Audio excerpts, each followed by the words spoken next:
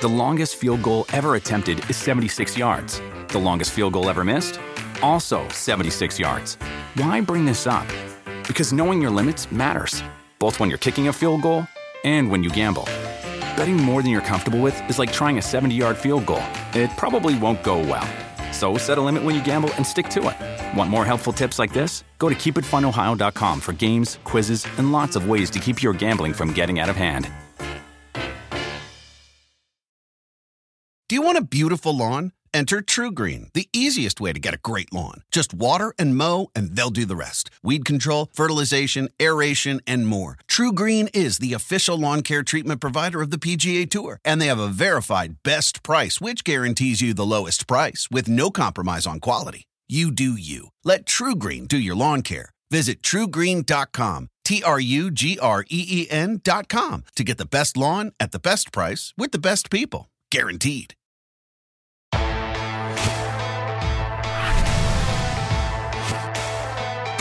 Welcome to UFC Unfiltered. Please tell me that's on video. I've never been happier. I'm made for a fucking podcast. That's dangerous. Listen to me, we're at it.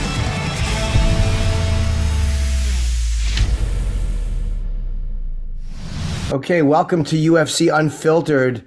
Matt is away today in Florida, and I guess he just decided he didn't feel like coming back into the hotel room. And I'm in Los Angeles, so thanks to Dean and John for kind of jumping in today. We appreciate it.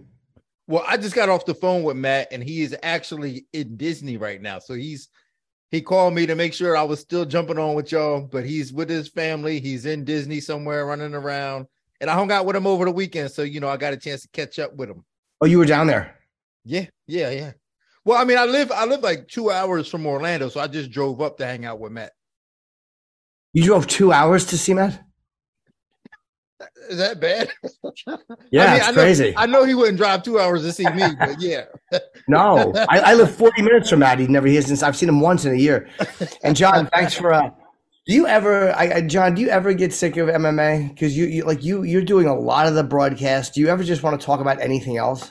Well, I guess I bemoan the fact that I can't watch as much of the other promotions as I used to, honestly, right? Like my dear friend Kenny Florian, who I do our show with, like I can't watch his work because I got 41 UFC shows a year, Jimmy, to wrap my head around. I would never drive 2 hours to see Matt Serra, by the way, but it's great to be with you guys. Pretty challenging for me with the quick turn. Just got back from Orlando, drove through the night. As Dean knows, I'm also a Floridian, so just hitting the ground running, wheels up again in about 48 hours for a big pay-per-view this weekend, boys. I always like I hate when I'm working and you have to work at the end of your trip. Like when you go away to work, like I'm away to work right now and I've had like 5 days in LA to relax, but I have to do what I have to do tomorrow night. And it's like, I hate the work at the end of it. Wouldn't you like to work at the beginning and then just stay for a few days and do nothing? That's the only way to do it. If I was ever to bring my kids on a UFC live event, I haven't been able to do that yet for one reason or another. But yeah, if I was ever going to do that, we certainly would not leave the continental United States. Let's just start there. And you're not doing anything recreationally on the front end. And for me too, it's just, gosh, I mean, Mick Maynard and Sean Shelby don't care about me. So we got, 28 more athletes this weekend. So for me, I hunker down. I ate every single meal in Orlando in my hotel room. That tells you what my road life is like. So everyone. And are you working the whole time when you're doing that? Like, are you in front of it? Because I'm so bad at doing that. I'm so bad at. But you guys both, like Dean, you do a great job too. But what you're doing is you're just kind of coming in and talking about what you're seeing in the fight. So for you, it's a little bit more. I'm thinking about what I'm watching right now. Do you do any prep work before those? No, for that I do a little bit, but not much because it's not really necessary because I am just reacting to what I just saw or what I'm seeing. But when I'm working a desk, I obviously have to do some prep work. And I got to tell you, and to John's credit, there's no one who studies more than him, who's more in the room than him, who does his work. Like, he is the standard, and everyone at the UFC looks up to John. So, like, whenever I think about going out, I go, man, John's in the room studying. Let me go back and study. Well, that's nice, obviously, for me to hear from my dear friend Dean Thomas. But I don't prep for the flowers, Jimmy. Like, I truthfully say to you, like, I have to bridge the gap. I don't have the greatest memory in the world. I'm not a lifelong martial artist, but what I can control is the work. And it's just a lot of athletes, man, you know, and even like this past week, I'm voicing the pay-per-view on Thursday during the Orlando Fight Week. So for me, it's kind of like 10 days out, I really got to start diving in. But this doesn't hurt my cause, to be sure. Talking to you guys about what we're about to do, every little bit helps. And I always say if the fight card got delayed 5 hours, we'd make good use of the time. But I appreciate what you say, Dean. And, you know, just got to keep earning it, my man, you know. Well, what do you do, like, for you as preparation? Will you watch a bunch of fights, you know, especially if it's someone you're not familiar with? Will you ask your assistant or somebody to get you their fights? Will you watch their fights? Will you just read quotes, go through their social media? Like, what is the most valuable tool that you use? So for the first time in my life, I've actually thought about getting an assistant to help actually with some of the contacts in terms of the preliminary fighters when you have 30 athletes in a back-to-back situation. But there's a lot of different things I do. I mean, certainly film study is a big core of what I do. But even for a guy like Clay Guida last week, you know, people will say to me, guys, like, oh, you don't have to prep Clay. And it's like, well, that's garbage, right? First of all, my memory's not great, so I at least want to watch a little bit of what he's done recently. But I also want to hear sort of the temper to him this week. What is coming out of his mouth? He is going to be 41 here actually in 3 days. Where's he at right now? So even if I'm devoting 30 minutes to Clay, I still got to do that. But, you know, I'll wake up on show day. Maybe I was light on Estela Nunes. I'll find an article on UFC.com or rewatch one of her fights. You know, whatever I can do to make myself feel as confident as possible when I finally get to the arena. Yeah, John is right about that. I tell you what, because this game is so psychological and so mental, you kind of have to do some studying on guys on where they're at right now, because where they were 5 years ago is different from where they're at right now. And like, to talk about Clay Guida, like, he could be doing something totally different now than what he did even last year. So you always kind of still have to have some type of background information on what they're doing and what they're up to currently. He's 41. Thompson's 39. Isn't Dos Anjos 38? It's amazing that these guys at this age all won this weekend. It's nice to see guys who are a little bit older doing well. And what do you attribute that to? The fact that these guys now are not aging out the way they used to and are still fighting. Like, Wonder Boy looked incredible at age 39. And I agree with Bisping. I thought that Kevin Holland fucked up a little bit. I'd love to get your take on that too. I tell you right now, I think in terms of Angela Hill as well. Yeah, 37. Yeah.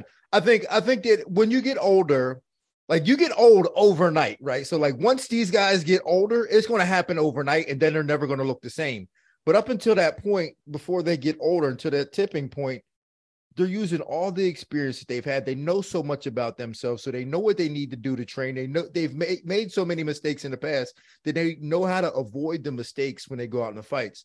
And they know how to fight younger fighters. Like, Clay Guida took a younger fighter and brought him to areas that he didn't want to be in, because that guy was probably more physical than Clay. He was a little bit bigger, a little bit longer, but Clay brought him to an area he didn't want to be in and was uncomfortable in. And these were areas that Clay had been in the past. So like, when you're older and you have that experience, you know how to drag these young guys into the deep waters that they never been in before. Yeah. And what did you think about, and I'll ask both of you this too, because Bisping was very critical of I think, of Kevin's strategy, and we're just going to fight standing up, which I don't quite understand if you have top position. Have you ever been in that situation? What did you think of his decision in the moment? Well, I tell you what, like, Kevin didn't go out necessarily to win this fight. We know this. Like, when you talk that way, when you talk that recklessly about a fight, and you're more like, Kevin is like, you know, contemplating retirement and, you know, doing a lot of things in terms of his social media, it doesn't look like his head is in the place where he wants to be champ, as being a champ in terms of, okay, I'm going to fight my way to be a champ, because those guys think differently. Like, he would want to be champ for the status of being champ for sure, but those guys think differently. They want to fight their way to the championship. And Kevin didn't fight the way he needed to fight the way to be a champion. So when Bisping was saying he had that's not a high level fight IQ, I don't think that's a very fair statement to say about Kevin, because I don't think he went in with the intention to win. I think he went in with the intention to put on a good fight and fight a striker and just do his thing. And he was hoping he would win. What do you think, John? Did you take the same thing away, or were you surprised he was doing that? Well, when I hear Dean say Kevin didn't go in there to win, you know, I sort of pivot to, well, what exactly are we doing here? And you can be sure on social media, I heard from plenty of fans who suggested, you know, is this an exhibition, right? I mean, these guys were so gravitating towards each other at the host hotel, unlike anything I'd ever seen before, like wanting to be around each other during fight week. So kind of is what it is. I mean, you know, my broadcast partner, Daniel Cormier, hates all of the congeniality between opponents, whether it's the pre-round 5 hug or anything else. So I didn't necessarily love that backdrop to things, even though I understand largely mixed martial arts is rooted in respect and these guys have a whole lot of it for each other. But yes, I would like to see Kevin Holland use his entire skill set, because I know inevitably over the next however many minutes here today, we're going to spin it forward for Stephen Wonderboy Thompson. And candidly, most of those guys in the top 15, even if you want to handpick a striker, are going to wrestle him. So what are we doing here? You know, and even for Wonderboy Thompson, like if you want to be on a championship trajectory, I love it. But every fight on that trajectory is guys who want to take you down. So I don't know. I love the fight of the year, all of that. But I certainly agree with most of what Bisping says, even if I agree with Dean that if you're trying to employ a high fight IQ, Kevin Holland can do that too. And don't get me wrong here. I'm not saying that Kevin didn't want to win. You know what I'm saying? I'm not saying that at all. I'm not saying he didn't want to win. I'm saying that he didn't fight to win. You know, like that wasn't his priority when he was out there. Like, let me go out there and do what I need to do in order to win. And you can't have that, especially at this level in his career. Like, you can't fight that way. And when you look at him wanting, like, you know, a Wonder Boy asking for strikers, or just saying if you want that kind of show, his fights with Tyron were some of the best 10 rounds I've ever seen. And, you know, Tyron, I mean, could strike, but he was also, you know, I think what won it for him, was it the 4th round of the first fight, or was it the second fight where he was finally able to drag him down and strangle him, and he wound up surviving the round.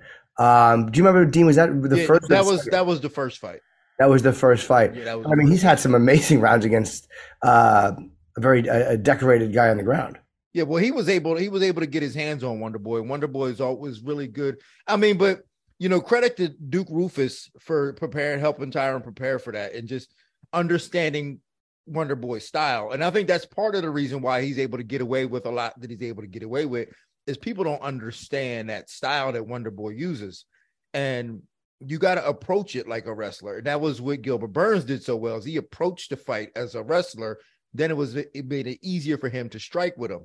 And that's kind of the way Tyron did it, is, you know, you got to approach it like a wrestler and then get yourself in position to strike with him.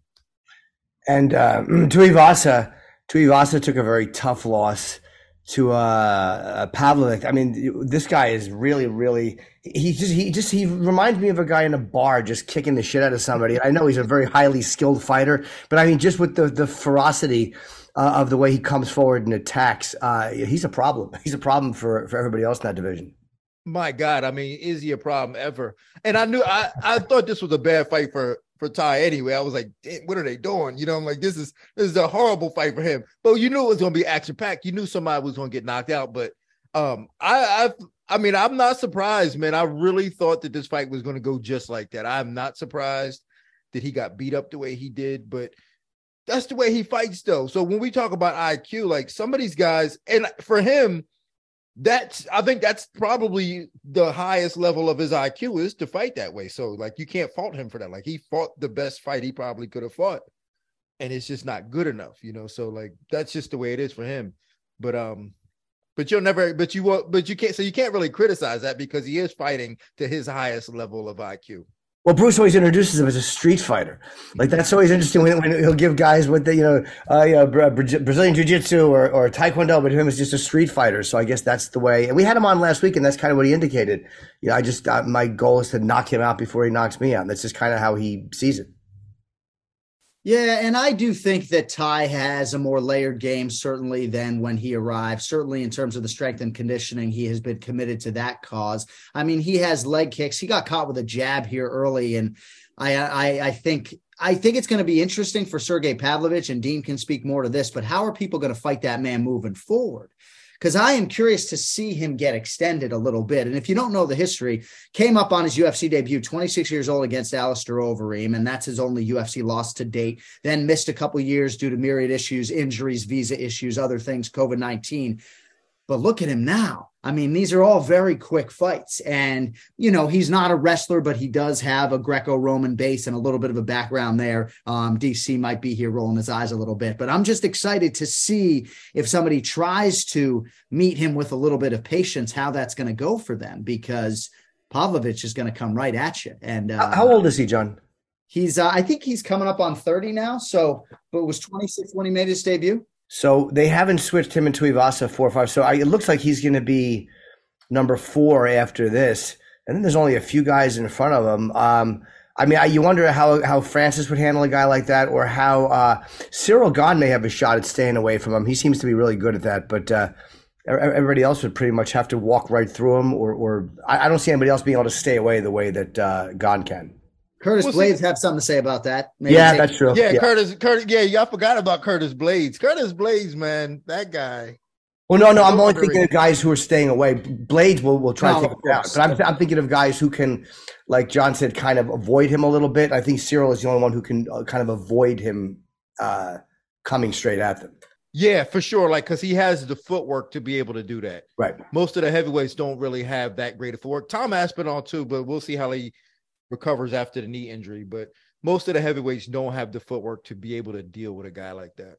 Yeah, Curtis Blades against him would be interesting. I'm sure Curtis would get his hands on him.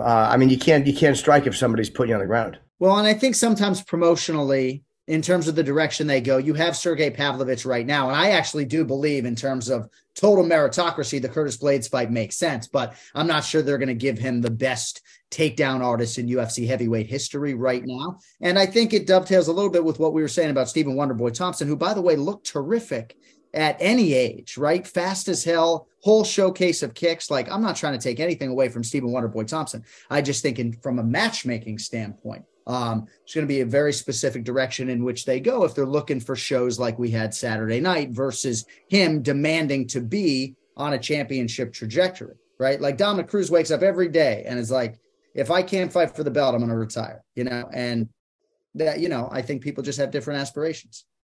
And we should promote 282 coming up. Bryce Mitchell is fighting on that card. Now, Dean, you were talking about Bryce before he came on. I always hate talking before the show. I don't know if you want to say it on the air. Are you able? Oh, what you're doing on the air. I didn't want to blow it if you're not allowed to say it. No, I mean, I don't know if I'm allowed to say it or not, but it's this week, so what they're gonna do? They're gonna shoot me. Yeah. So I got a spoof on there, and I play a Bryce Mitchell character. So that's what I will say on that, is that I finally dig into the Bryce Mitchell character on my impersonations. Now, when you do these impersonations, because I perform, but there's nothing scarier to me than watching myself on video in front of other people. Because I can't control it at that point, and it's like if it starts bombing, I'm like, ugh. Are you comfortable being in an audience and watching yourself on a giant screen like that? Absolutely not. I got to tell you, man, I do not watch, I don't go back and watch. I rarely go back and watch anything for that reason. I don't care if it's with people around or by myself. I'm just like, all right, on to the next one. Let's try to do better next time. And that's just the way I think. But I hate listening to myself. I hate going back and watching stuff that I did. I absolutely hate it. I have to sometimes. But if it's up to me, I would never watch anything that I did. How about fights? Could you watch fights back, if you needed to see what went wrong or what you did right? Was that just as difficult for you? Just as difficult, because I'm like, oh my God, what the hell am I doing? So yeah, it was just as difficult. It's so interesting to me to hear broadcasters say they don't watch themselves back. So how are you supposed to get better, right? It's like in fighting, when fighters say to me, oh, I don't watch any film. Well, they got coaches who are, you're goddamn right watching that film. I get into this with Kemflo all the time. We're doing our 375th podcast this weekend. He hasn't listened to one of them back. I'm not saying he's gotten worse. He actually has miraculously gotten better, but at least for me, Jimmy, I got to watch it back, even though it's painful. I have an identical twin. I hate the sound of my own voice at this point in time. But the only way for me to hone my craft when it comes to my pay-per-view open is to watch that garbage back. Do you really? So, I mean, if I do watch it back, then I'm being very critical of myself. But I always ask for feedback. I go to Zach and them and go, man, what do you want more of? What do you want less of? Give me some feedback, because I'm not opposed to criticism. I'm not afraid of it. I'm not afraid of critics, and I take feedback very well. And I like it, in fact, like, because I don't want to go back and do it myself. I'd rather somebody else tell me, and then I can go in and work on it. Yeah, but I kind of John's right. It is the best way to improve, but which is why I haven't, because I just won't do it. It's just difficult to make yourself do it. Part of it is to the work ethic too. Like I have a good work ethic, but when it comes to that type of stuff, sitting in the hotel room, just watching myself, I can only see the negative. But that's why, John, you're such a great announcer. And I love that, DC, because I don't mind. I don't mind when guys respect each other in the cage and high five before, but I don't like too much friendliness during it either. And I don't know why I don't, because they still are fighting for real. But he doesn't like the before the 5th round hug. Well, for me, I've always said that you're losing 12 seconds. So if you are down in the fight and you're instigating or you're the one who's initiating that hug, it's like, bro, what are you doing? You know? So yeah, I just think DC was never sort of cut from that cloth as a competitor. It wasn't necessarily that he needed to have animosity. I mean, he and the late great Anthony Rumble Johnson obviously were close and there was no friction there. Right. But DC wasn't seeking him out during fight week. I just felt like it was a weird dynamic. And to me, it's like, I don't want to make Stephen Wonderboy Thompson at the height of comfortability before I have to go in there and have a kickboxing match with the guy. You know, why do I want him to be super comfortable? Right. So let me even make this worse for you guys. Their rooms were right across the hall from each other. Like by request, probably. Yeah, probably by request. Like normally you don't want to run into your guy. You want to try to keep everything separate. Some guys will fight each other up to that close, but their rooms were directly across the hall from each other where they were staying. So like, and I told Kevin this. I went on his podcast. I said, listen, don't get too cordial with him because that's Did you really? Like, yeah, I said, he likes to. I said, Wonderboy likes to do that, man. He likes to, make friends with guys and then turn it into a sparring session, one that you don't realize that you're losing because you don't realize how bad you're getting picked apart because it may not be hurting that much. And then before you know it, you're so far down on the card and you're like, wait a minute, I'm in a fight. I mean, if you look back at all Wonderboy's fights, he's high-fiving, Jeff Neal and all these guys, and they're just eating it up, man, and they don't realize that they get beat up because there's such a nice guy in front of them. And he's smart about that. Like Wonderboy is super smart about that. You almost, and I will give it a little information away. I remember Tyron. I think Tyron created a little beef with Wonderboy. Like he hated him just so he would not fall into that trap. He was like, for the second fight, he was like, he's fake, he's this and that. And I knew Wonderboy wasn't fake. Like we all knew he wasn't fake. Right. But Tyron had to tell himself that Wonderboy was fake so he didn't fall into that trap and get sucked into this nice guy role. Because he is a nice guy and he is very likable. But you forget that he's gonna kick you in the face. I mean, the fact that Kevin Holland took some of those head kicks, even though it was hitting the glove, I mean, nothing but respect for his ability. Like no fighter wants to be known as a guy like Roy Nelson. I think got a little annoyed at me when I was complimenting his ability to take a punch, but I didn't mean it as like you're easy to hit. I just meant that he has a head of granite. And he was like, well, I'm not always getting hit flush. I think he thought that I was criticizing him, which I wasn't. But his ability to take those kicks was staggering. I never realized was so difficult to knock down. Yeah, Dean, I don't know what you have for us on that. I too just marveled at Kevin Holland's ability to take those shots. I understand he did raise his guard on a lot of them, but I used to think, man, Anderson Silva is made of Teflon, right? Whether it was ground strikes from Chael Sonnen that just refused to break his skin open. And I'm sitting here watching Kevin Holland and thinking, like, what's it going to take to give this man a black eye or even make him wobble? A Wonderboy seemed pinpoint to me from 5 feet away. Yeah, I mean, a lot of that has to do with, like, Kevin Holland is taller, so I think that he might have just been out of that reach of that home run spot where it didn't catch him, like, real flush because of how tall he is. And he might have seen it coming a little bit and may have been able to roll with it just a little bit, but he was just out of range. I mean, people don't realize that. Like, we see a guy get hit and he goes out. Sometimes it's just because it hit the spot, right? Like it's like hitting a home run. And There's a big difference between hitting a home run and then a foul ball. And that's what a lot of punches are, foul balls. And I think in Kevin's case, he was getting hit with a lot of doubles, right? a lot of doubles and triples. Yeah. And not really that sweet spot. So he was able to take them because we know how devastating of a kicker Wonder Boy is. And I think that Kevin was just really good about rolling just enough or just being slightly out of range to not take it at that sweet spot. Do you think both guys, do you think their stock or kind of rose or fell, or what do you think? Because I thought Kevin still, I mean, again, he looked good, even though I didn't think that strategy was the best.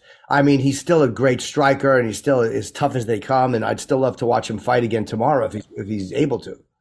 Well, and he's got a good jiu-jitsu game as well. I mean, he is a absolute Brazilian jiu-jitsu black belt. I know there are levels to the black belt game, obviously, in jiu-jitsu. But yeah, I mean, to Dean's point earlier, when I sat down with Kevin Holland in our fighter meeting, I said 2 years ago when you were getting ready to fight Jacare Souza and we sat down with you, you sounded like a guy who thought he could win belts in 2 divisions. And I'm not sure those championship aspirations still exist. And Jim, you kind of hit on this a little bit off the top of the show. So largely, I think Holland's stock is where it was. I think we kind of know what he is. We just don't know exactly how long he's going to be around. I wouldn't be surprised to see him take big breaks and then come back and fight in a concentrated amount of time. I think Wonder Boy's stock goes up a skosh. But again, when I look at the top 15, what are we trying to do here? I mean, Michel Pereira would be the guy that I would match him up with. And I think there's a possibility for some pre-fight friendliness there too, but I also think there's the possibility that fight is very entertaining. But every single man above Michel Pereira, who's number 14 in the world, seemingly he's either fought, right? I'd like to see a fresh matchup. He's either fought a guy or it's a guy who's going to take him down, including Leon Edwards, who I think would try to take him down. Yeah, Colby, I'm sure would do that. Every last one of them guys are going to take him down, man, especially after seeing what he was capable of. I mean, when you just compare how he fights against a pure striker like he just did, and that's obviously his most recent performance, so we know he's still capable of doing that, compared to how he looked against, Bilal Muhammad and Gilbert Burns, we go, you know what? We need to get this guy on the ground. We can't really stand up with this dude. So I think that everybody moving forward is going to fight him bad. So while his stock may have rose, it's not going to get any easier for him. And John, you're right. Kevin Holland, I think that, I think we know what we got from him, and that I don't think that he has the focus to be a champ, right? He don't have that disciplined focus to be a champ, but he wants to be, and I think he wants to be a star. And I think he has the potential to be a star. So he's got to find fights that can make him a star. He's got to find ways that he could be a star. And when you talk about those guys being friendly, I'm always interested. I always thought Adesanya, Paulo Costa had a really interesting meeting when they bumped into each other. And I wanted to know how much psychology you think is involved in these, because you're both going in there to fight. I mean, you're both fairly unintimidatable people because you know who you're there to fight. But when they bumped into each other in the hall, I don't know if you remember that, there was a weird moment where Adesanya seemed really comfortable.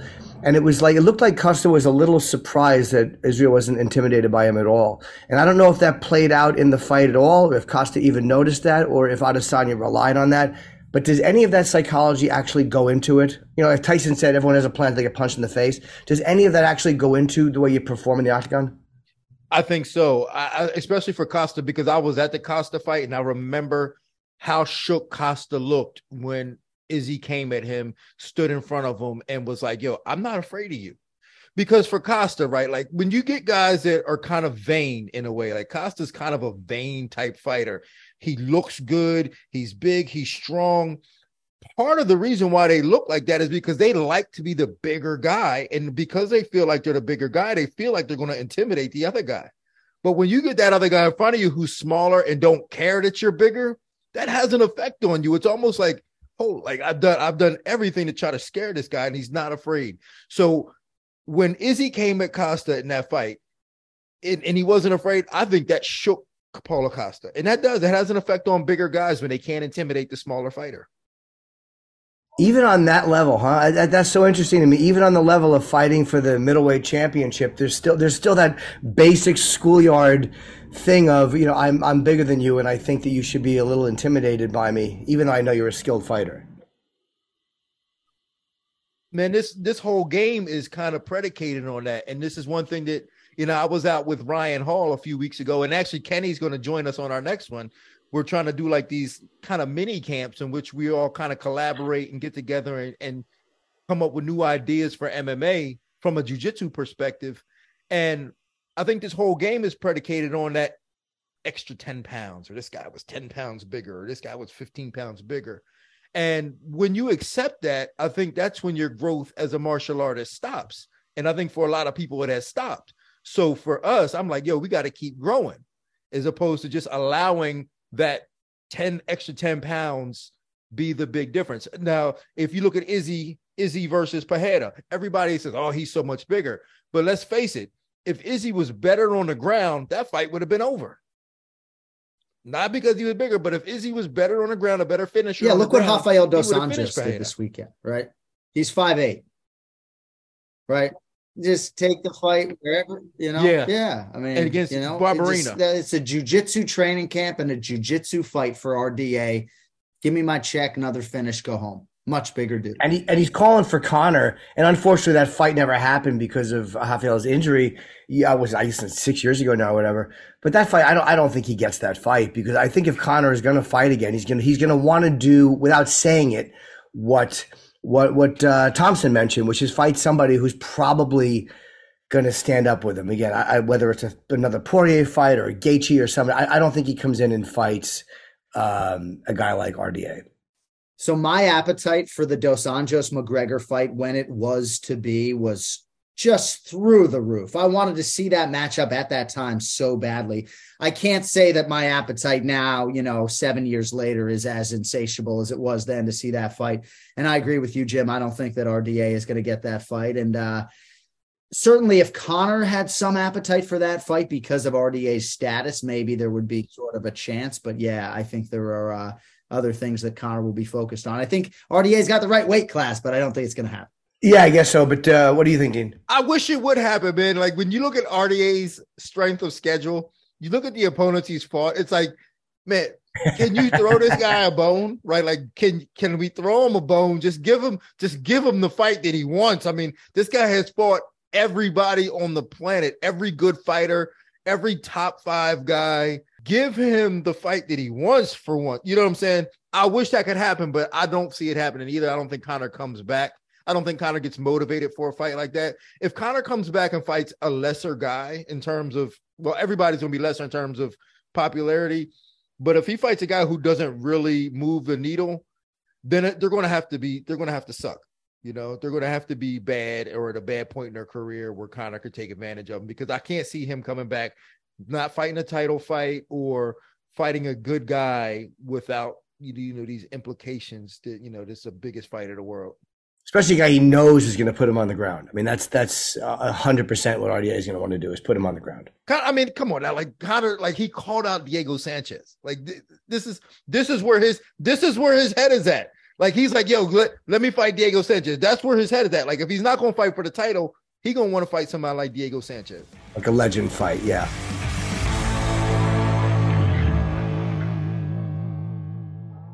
UFC Unfiltered is brought to you by Neds, the official wagering partner of the UFC in Australia. Aussie fight fans, keep an eye out for this weekend's UFC pay-per-view event, as Neds offers a split decision return. This means if you place a head-to-head bet on any main card fight and your pick loses by split decision, Neds will pay you out as a winner. Plus, you can pump up your odds with a UFC multi simply by combining your favorite markets across all fights on the card. The action doesn't stop with UFC. Neds has everything you need to take it to the Neds level, regardless of what you bet on. For those sports punters, Neds Same Game Multi is now available on more sports than ever before. And for the racing fanatics, Neds Blended is available on all 3 racing codes. Blended lets you pick multiple runners to win in the same race at special blended odds. It's never been easier for you to be paid out as a winner. Look, whatever you bet on, take it to the Neds level. UFC markets exclude South Australian residents. Split decision return eligible on first $250 staked. Minimum blended odds are $1.10 terms and conditions apply. Are available on the Neds website. Remember to always gamble responsibly. Please call 1-800-858-858.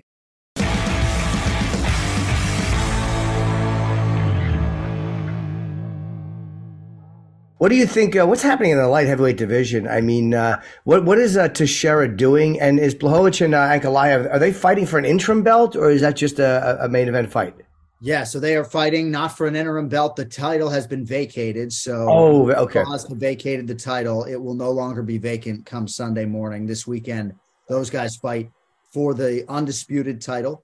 And yeah, I mean, there are a lot of interesting layers to this, right? Glover Teixeira was afforded the fight against Magomed Ankalaev. And, Magomed Ankalaev is the A side in this equation this weekend, right? I know Jan Blachowicz has the red corner. He's the higher ranked guy. He's the former champion. But Magomed Ankalaev is the betting favorite. He is the guy who is ubiquitously regarded as the best light heavyweight in the world right now. And he was the guy around whom this fight card was built. Yeah. And so Teixeira wanted more time for him, and he was not going to be afforded that time. And so obviously the UFC had this backup plan in place, and Blachowicz obviously is worthy. And I think it's a fascinating fight, but Ankalaev's won 9 in a row, and I think Dean will agree that, one way or another, once this belt was vacated, Ankalaev was going to be a part of any equation moving forward. 100%. And it's not like he doesn't deserve it or has earned his way into that spot. I mean, Ankalaev, to me, he's probably the best light heavyweight on the planet.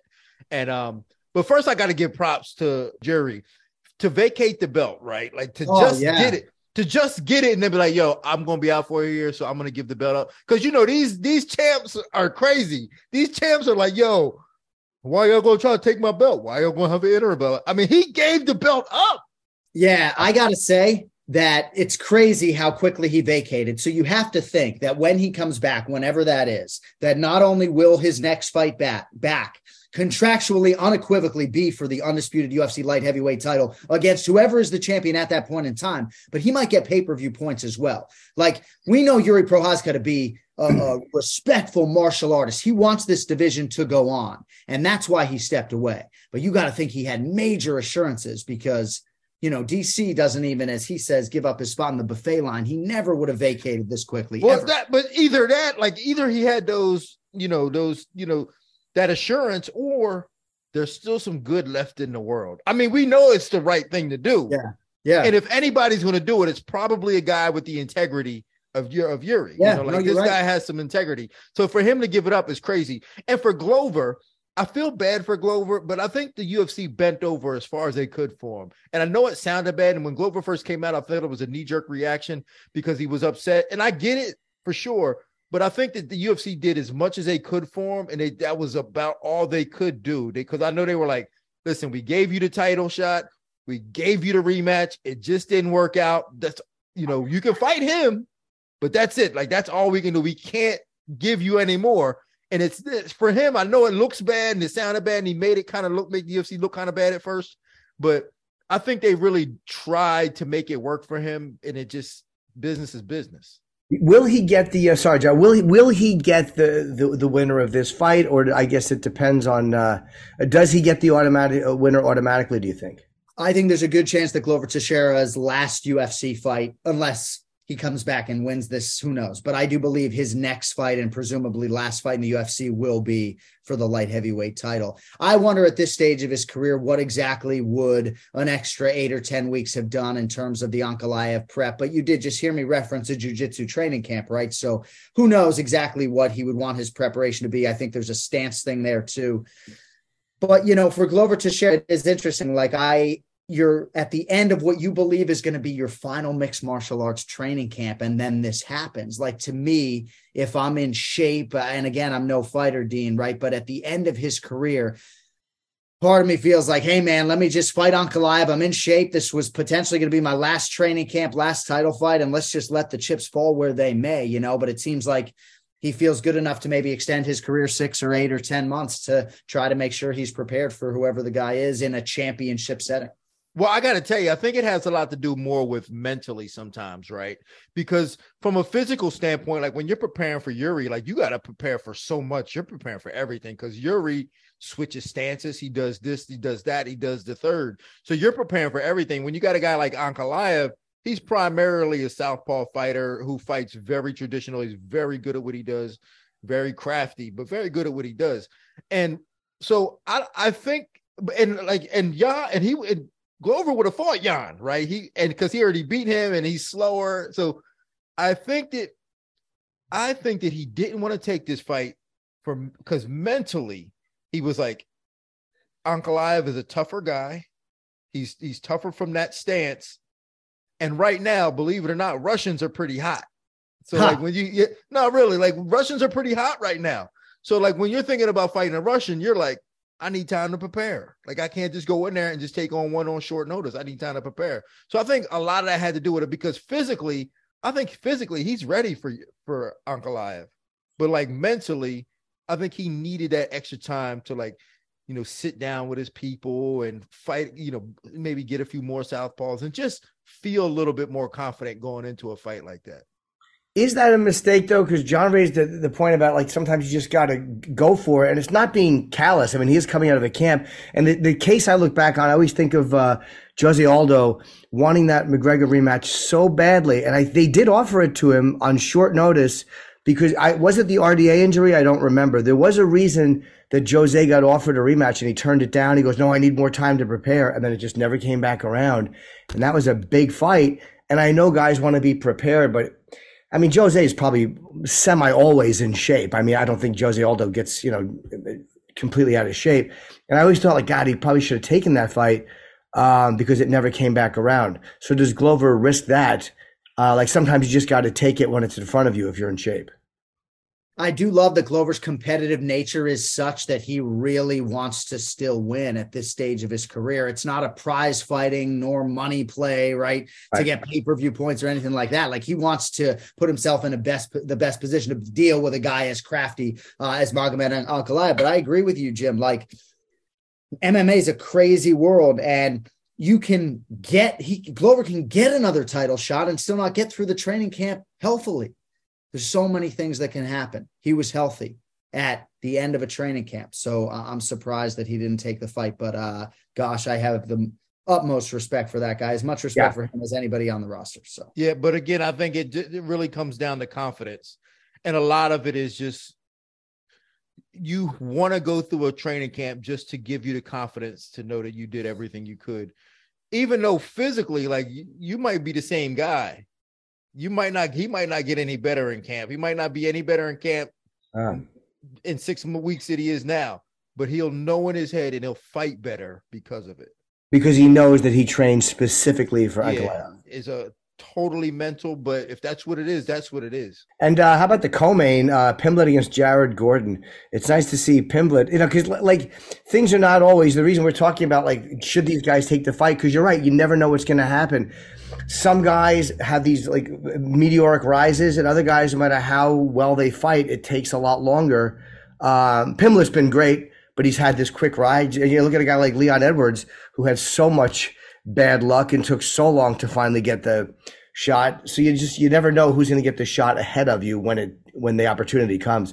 What do you think of Pimblett versus Jared Gordon? I'm excited. I think the betting line is a little bit wider than I would expect it to be. You know, Jared Gordon can be had at plus 205 in some spots. And I think a lot of people understand acutely what Jared Gordon is going to try to do in this matchup, even though Paddy Pimblett is a much better grappler and more willing grappler than people want to give him credit.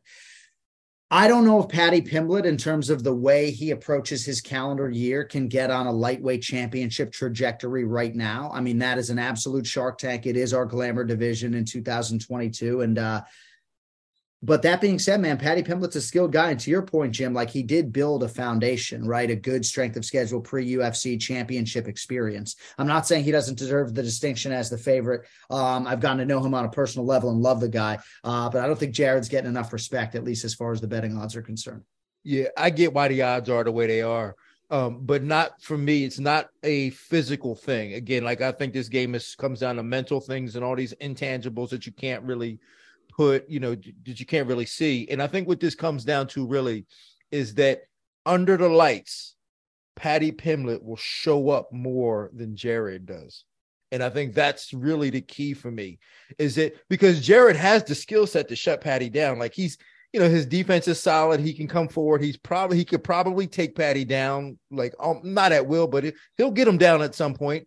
And he's good enough to not get submitted. And he's good enough to control Paddy on the ground. But under the lights, in a big moment like this, with everybody watching, Paddy's going to show up. I don't know if Jared will. Like, that's the only thing that scares me about him, is that how does he respond to these moments? And it's going to be tough for him, especially if he gets hurt. if Patty gets hurt, he's going to come back. He's been hurt in every fight and has been able to come back. If Jared gets hurt, he might fall apart. So I think that's the difference in this fight. Yeah, and we talked about Conor before. I remember the Conor Alvarez fight at the Garden, which was, it felt like a home turf fight for Conor, even though it was 45 minutes or an hour from where Eddie grew up. And I remember watching Alvarez in that fight and thinking because he's such a great fighter and he's so tough. And I remember just thinking he looks like he's overwhelmed by this moment. And again, he may say differently, but I remember thinking like he looked like the giantness of this moment was getting to him a little bit. And by the way, we talked about Conor before. Does he come back and fight at 170? Is that a 100% guarantee, or is there any 155 fight that would interest him? I don't think, and I know a lot of people have already closed the book on Conor in terms of lightweight and the championship. I don't think within the next 24 months that you're going to see Conor McGregor compete south of 170 pounds, but I wouldn't close the book on it forever because I still believe, even though there's a way where Diego Sanchez call out here or there, I still think Conor McGregor may play a longer game in MMA than people suggest, because this is what he loves. This is truly what he loves. And I do believe Paddy Pimblett has a lot of athletic advantages too, obviously. I mean, in this matchup, like, he is the plus athlete in this equation, but I think that's interesting that Dean, sees him as this overwhelmingly great big game player that Jared isn't, because it's a good angle. I hadn't thought of that. Yeah, I tell you what though, man, Conor ain't coming back at 155 at all. He done turned into the Liver King, and he is not coming back to 155. I would say there's a 5% chance that he comes back at lightweight. It's very, very minor, but I wouldn't say never, depending on who the champion is. Right. I'm just thinking of Paddy Pimblett because we're talking about him and how dynamic he is, how he brings a lot to the table.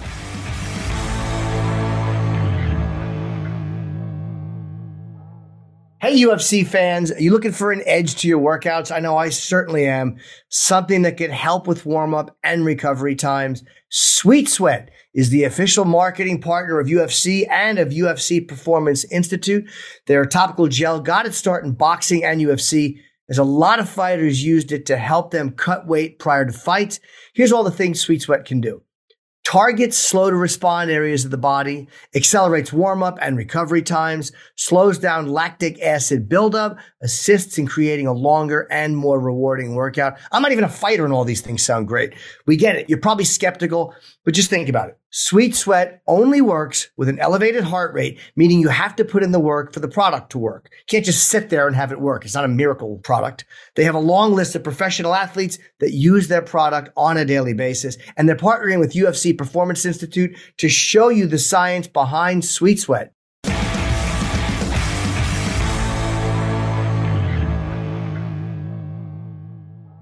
What do you think of Rozenstruik and Daukaus as the main fight of the prelims? I think that's a great fight too. Is Daukaus coming off a win or a loss? I don't have his record in front of me. I got everything in front of me. I mean, both guys have a point to prove, to be sure. I mean, Jairzinho Rozenstruik has had some listless performances, and sometimes what he says to us in the fighter meeting doesn't necessarily jive with what we see on fight night, at least in terms of the approach and some of the aggression. Yeah, I mean, Daukaus' back is up against it. He's trying to pick up his brother, obviously, who suffered a couple back-to-back devastating losses, lost a few days ago. But yeah, Daukaus stopped by Curtis Blades in Columbus, Ohio, back in March, and Biggie Boy hasn't won a fight since he beat Augusto Sakai in 2021, if memory serves. So it's a big spot for both guys, to be sure. It's an eliminator as far as their contendership is concerned, not in terms of their jobs, but if they're going to contend, if either one of these guys is going to be in major fights in the next 2 years, got to win Saturday. Yeah, I'm not really sure how much I like this fight for Chris Daukaus. Like, he's got to find a way to get this fight to the ground where he'll have – that's the biggest advantage he's going to have in this fight. But for whatever reason, like, that whole Daukaus thing, man, the last we've seen of them has just been really bad on the receiving end, like them getting knocked out really bad a few times, and it just hasn't looked good for them. So I kind of feel bad for him that he has to fight a fight like this, going up against it. His brother just lost, and the string of bad luck that they've had together. And now you're fighting a guy who has the ability to do that to you. It just doesn't sit well with me from a fan perspective. Say, oh man, can we cut him a break? My thoughts mirror yours in a lot of respects, my man.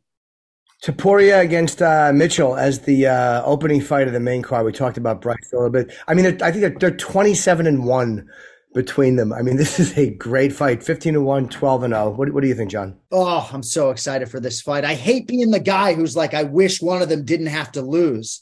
But if you're really asking for my honest emotions, right, I see both of these guys as legitimate threats in this division. Fascinated by the manner in which Bryce Mitchell wins fights. I know he's the underdog this weekend, but I think stylistically he is as problematic for a lot of these contenders as anyone.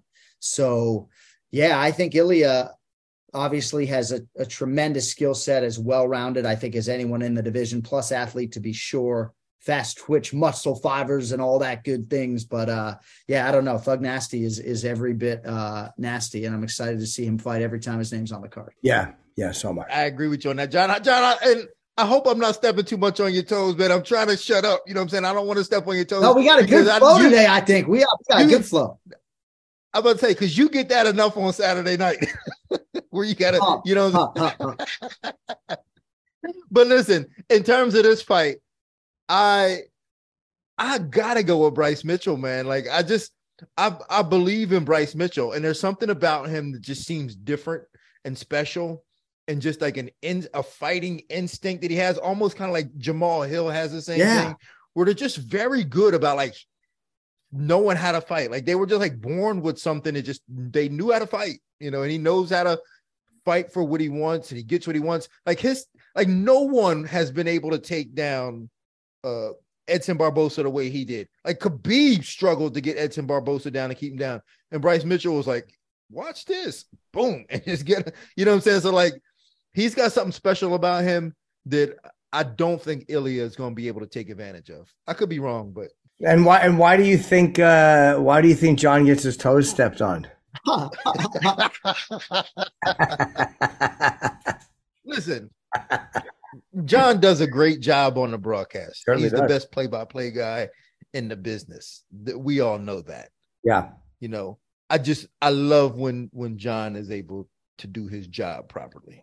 So, it's crazy to listen to when guys who are also knowledgeable about it, because I love to watch fight, but the way you know when to talk, you know when not to talk, like the instincts of live play-by-play. There's a fine line between because I want to hear what guys are saying, I want to hear strategies, and yet sometimes you want the action, and you have a great balance of that. That's I don't know if you learned that or if it's just a great instinct that you have.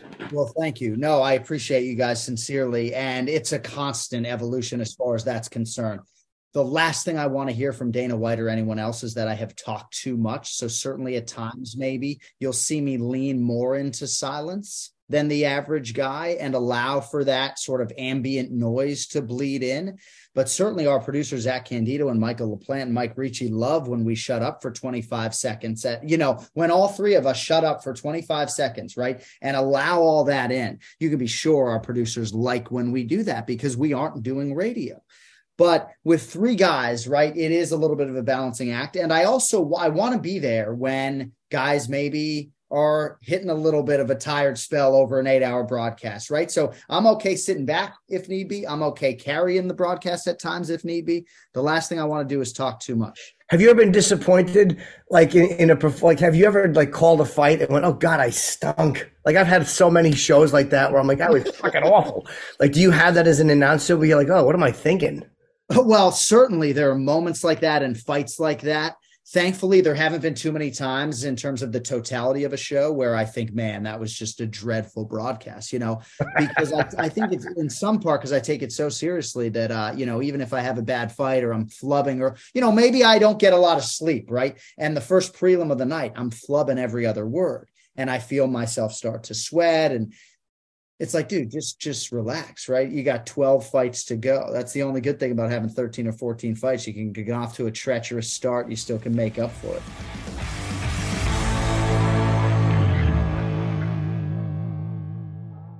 This episode is brought to you by Game Day Ready, Kono CB2, the official pain reliever of the UFC. Kono CB2 is the only 100% drug-free canoladine-based pain relief product in the world. Game Day Ready specifically designed Kono CB2 for elite athletes around the globe. It's now available to you to try. Its pain relieving properties. Game Day Ready is so confident in Kono CB2. They are offering it for free. Go to trycb2.com to get your free Kono CB2 now. Everyone has a game today, from professional athletes to weekday warriors to those who have daily aches and pains that never seem to go away, which is me. I'm not an athlete. I know you look at me and you think, Jesus, Jim, that couldn't be natural. But really, I'm not an athlete. Kono CB2, I should probably use it myself because it has you covered. So if it has you covered, it has me covered. Go to trycb2.com to get your absolutely risk-free bottle or jar of Kono CB2 today.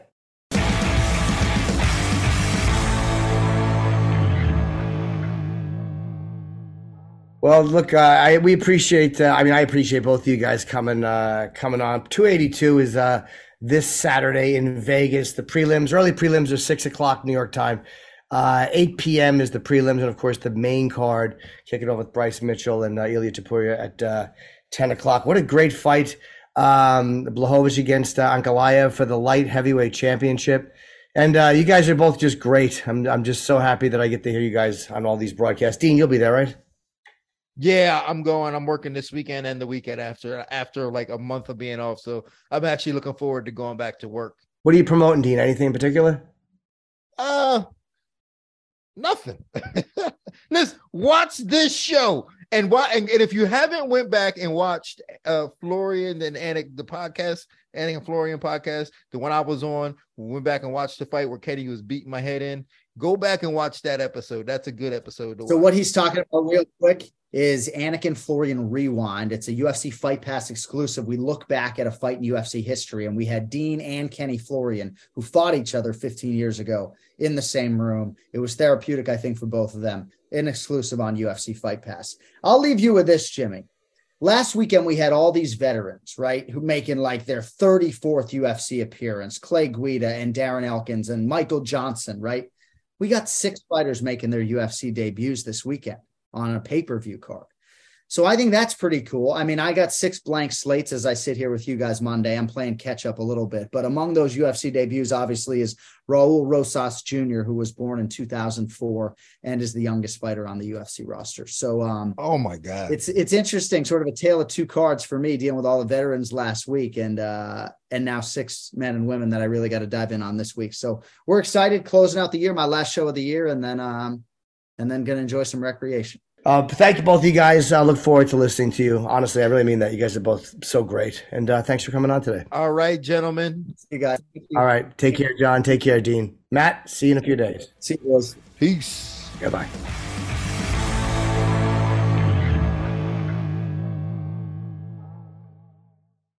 The longest field goal ever attempted is 76 yards. The longest field goal ever missed? Also 76 yards. Why bring this up? Because knowing your limits matters, both when you're kicking a field goal and when you gamble. Betting more than you're comfortable with is like trying a 70-yard field goal. It probably won't go well. So set a limit when you gamble and stick to it. Want more helpful tips like this? Go to keepitfunohio.com for games, quizzes, and lots of ways to keep your gambling from getting out of hand.